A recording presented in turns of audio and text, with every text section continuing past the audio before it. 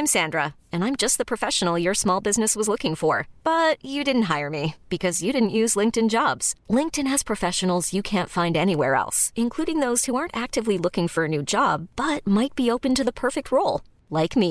In a given month, over 70% of LinkedIn users don't visit other leading job sites. So if you're not looking on LinkedIn, you'll miss out on great candidates like Sandra. Start hiring professionals like a professional. Post your free job on linkedin.com/achieve today.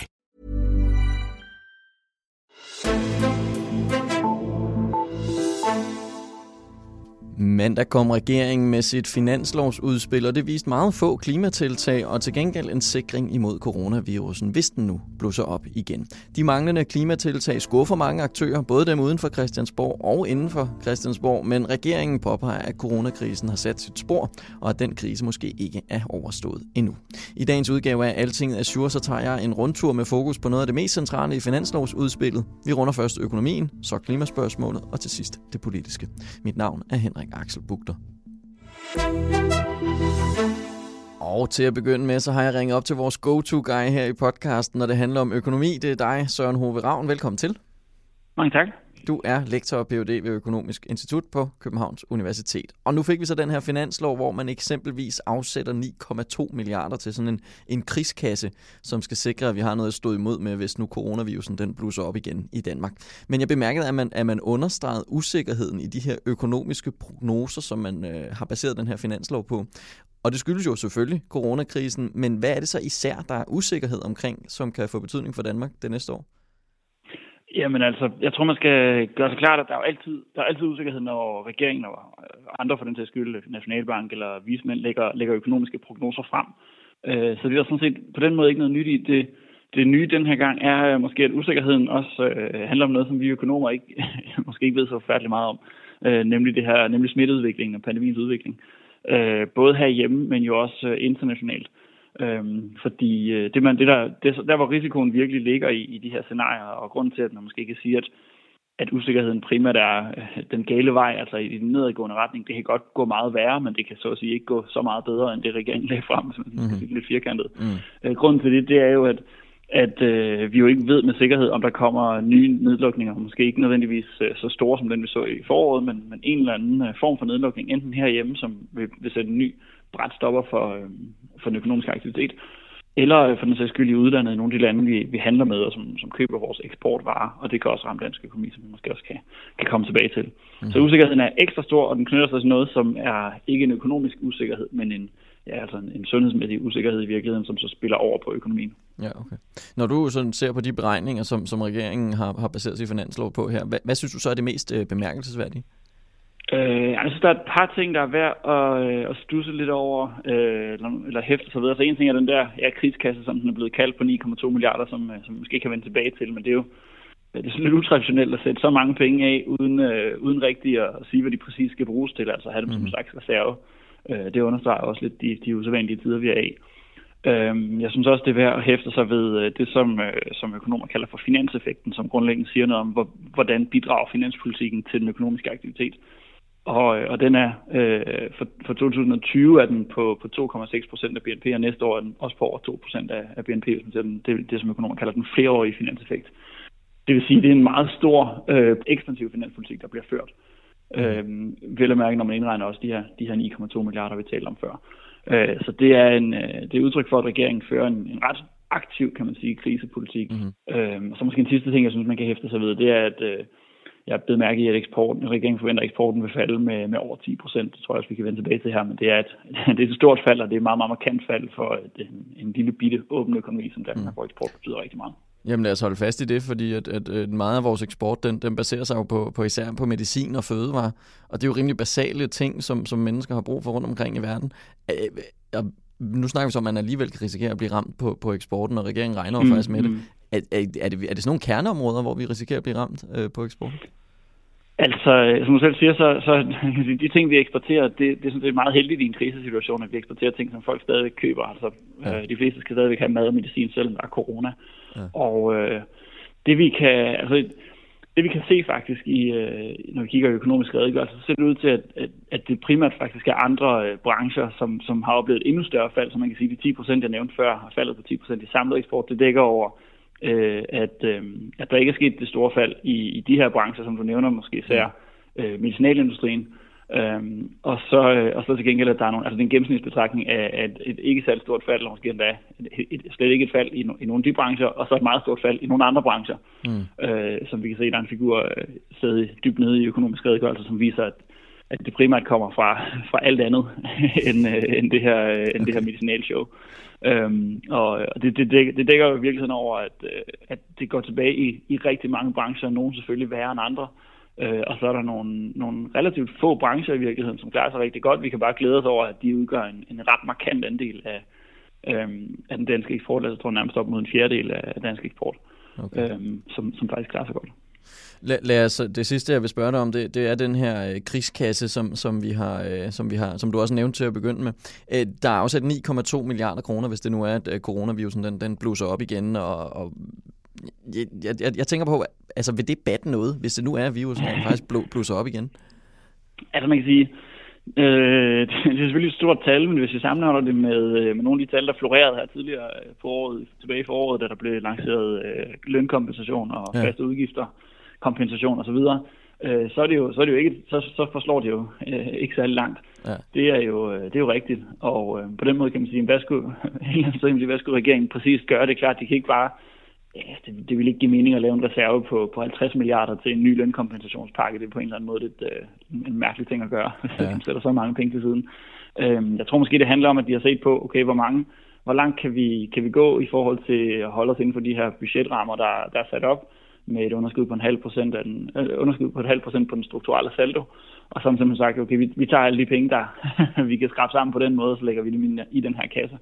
Og der er ingen tvivl om, at det vil række langt, fordi jeg tror ikke, at vi vil se en ny nedlukning i samme omfang, som den vi så tilbage i foråret. Det kan jeg selvfølgelig ikke vide med sikkerhed, men det rækker jo relativt langt i forhold til for eksempel både udgifter inden for sundhedssystemet, som der kommer en vaccine, om vi skal til at indkøbe den. Det rækker også relativt langt, hvis man vil lave nogle målrettede hjælpepakker til for eksempel nogle af de eksportvirksomheder, som har problemer, eller nogle af de enkelte brancher, der stadigvæk er ramt hårdt af forskellige former for, altså forsamlingsforbud eksempelvis. Ja. Der rækker de her 9 millioner relativt langt. Så man kan sige, det er en måde at føre ekspansiv finanspolitik, hvor det er ekstremt målrettet til coronatiltag, uden at vi så ved præcis det nu, hvad det bliver for tiltag. Fordi jeg tror sådan set, at det er også det, vi kan se på reaktionerne fra regeringens støttepartier, at det er sådan egentlig ikke, at der bliver ført specielt ekspansiv finanspolitik på en lang række af områder. Det må man bare konstatere. Det gør der, når man kigger på finanseffekten, men det skyldes simpelthen, at pengene ligger i nogle ting, som er målrettet coronakrisen. Og det er klogt. Det er en rigtig, rigtig klog måde at prioritere på, at man siger, nu sætter vi pengene derhen, hvor vi får mest muligt for dem i forhold til at bekæmpe krisen, snarere end at så at sige fordele dem lidt ud med rund hånd ud over alle mulige områder. Søren Hove Ravn, jeg vil ile videre til min kollega Morten Øjen og få ham til at udpensle lidt, hvad det her så betyder for den grønne omstilling. Men først så vil jeg sige mange tak, fordi du var med her. Velbekomme. Og jeg har bevæget mig over på Christiansborg for at få svar på den del af finansloven, for her sidder vores klima- og energiredaktør Morten Øjen. Og Morten, der er afsat nogle penge til klimaet i finansloven, men jo ikke i sådan en skala, så det ser ud som om, at man virkelig satser grønt nu. Men jeg kan forstå, at der er tale om, at den her krigskasse med 9,2 milliarder måske kan have betydning for det grønne område alligevel i sidste ende. Hvordan hænger det sammen? Jamen, du siger måske, og det tror jeg er meget vigtigt at få med, fordi at alt omkring den der krigskasse, det er noget usikkert. Det kan jo måske gå til vacciner, men ellers så skal det jo gå til at hjælpe virksomheder og erhvervsliv, som der er hårdt ramt oven på coronakrisen. Og der sagde finansminister Nikolaj Wammen i går, at der kunne man godt tænke sig, at hvis man skulle ud og hjælpe erhvervslivet, at det bliver på en grøn måde, en form for grøn kickstart, kunne man næsten tro. Men det er meget usikkert. Der er intet rigtig sådan konkret om, hvad den her krigskasse egentlig skal gå til. Og det har man jo også kunne se fra aktørerne på området. Det er jo ikke fordi, at de tænker sådan en mulig investering i klimaet er helt nok i deres øjne. Hvad siger aktørerne til det her udspil? Jamen, de mener jo, det er en forspildt chance. De vil se handling, og de vil se noget konkret. Så de er super skuffede. Det var det, man ligesom kunne aflæse i går, og de sætter nu sit lid til, at der er nogle andre partier end Socialdemokratiet, der vil presse på og sørge for, at finansloven den får noget mere grønt med sig. Ja, og det er der vel også udsigt til, eller hvad, at de øvrige partier kommer til at presse på for det grønne?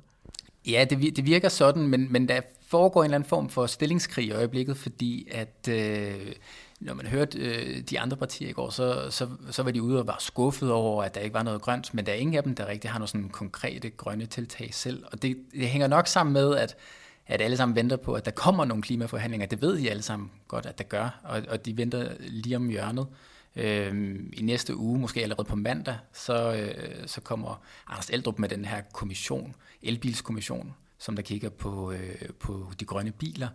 Og senere på måneden, måske først eller sidst på måneden, så forventer vi også, at regeringen faktisk kommer med et landbrugsudspil og et transportudspil. Og så starter klimaforhandlingerne senere, ved vi også, at man skal til at tale om grøn skat. Så der kommer en masse klima i løbet af efteråret. Men lige nu, så er der ikke rigtig noget, og det er ukonkret, og det virker meget som om, at det er regeringen mere, der vil styre en proces, end der lige er blevet sat gang i alt muligt. Men jeg tænker på, hvor stor betydning har det egentlig, at der ikke er så stort fokus på klimaet i finanslovsudspillet? Nu nævner du selv nogle af de her ting, der skal forhandles om senere. Er det ikke bare der, klimatiltagene kommer, eller hvad? Jamen, det er i hvert fald det, som regeringen lægger op til, og så må vi jo så se, når vi når til december, om der så er blevet leveret en masse klima der, og så har det jo ikke rigtig betydet så meget. Nogle gange har man måske også en forventning om, at det hele skal være i finansloven, og det her det store slag skal stå hver eneste efterår, men man kan jo også strikke det sammen på en anden måde, og det er i hvert fald det, som regeringen lægger op til med det her. Og inden vi slutter den her udsendelse, så skal vi selvfølgelig også have den hårde politiske del med, og til at analysere lidt på den, der har fået fat i dig. Erik Holstein, velkommen til. Tak skal du have. Du er politisk kommentator her på Altinget. Og Erik Holstein, sidste gang vi så et finanslovsforslag fra regeringen, der var der jo heller ikke særlig mange grønne tiltag. Altså, de ved jo godt i Socialdemokratiet, at det er det, som støttepartierne vil have. Så hvorfor strikker Socialdemokratiet sit forslag sammen på den her måde? Ja, nu er Socialdemokratiet jo ikke nær så grønt som støttepartierne. Det er jo så den politiske del af det.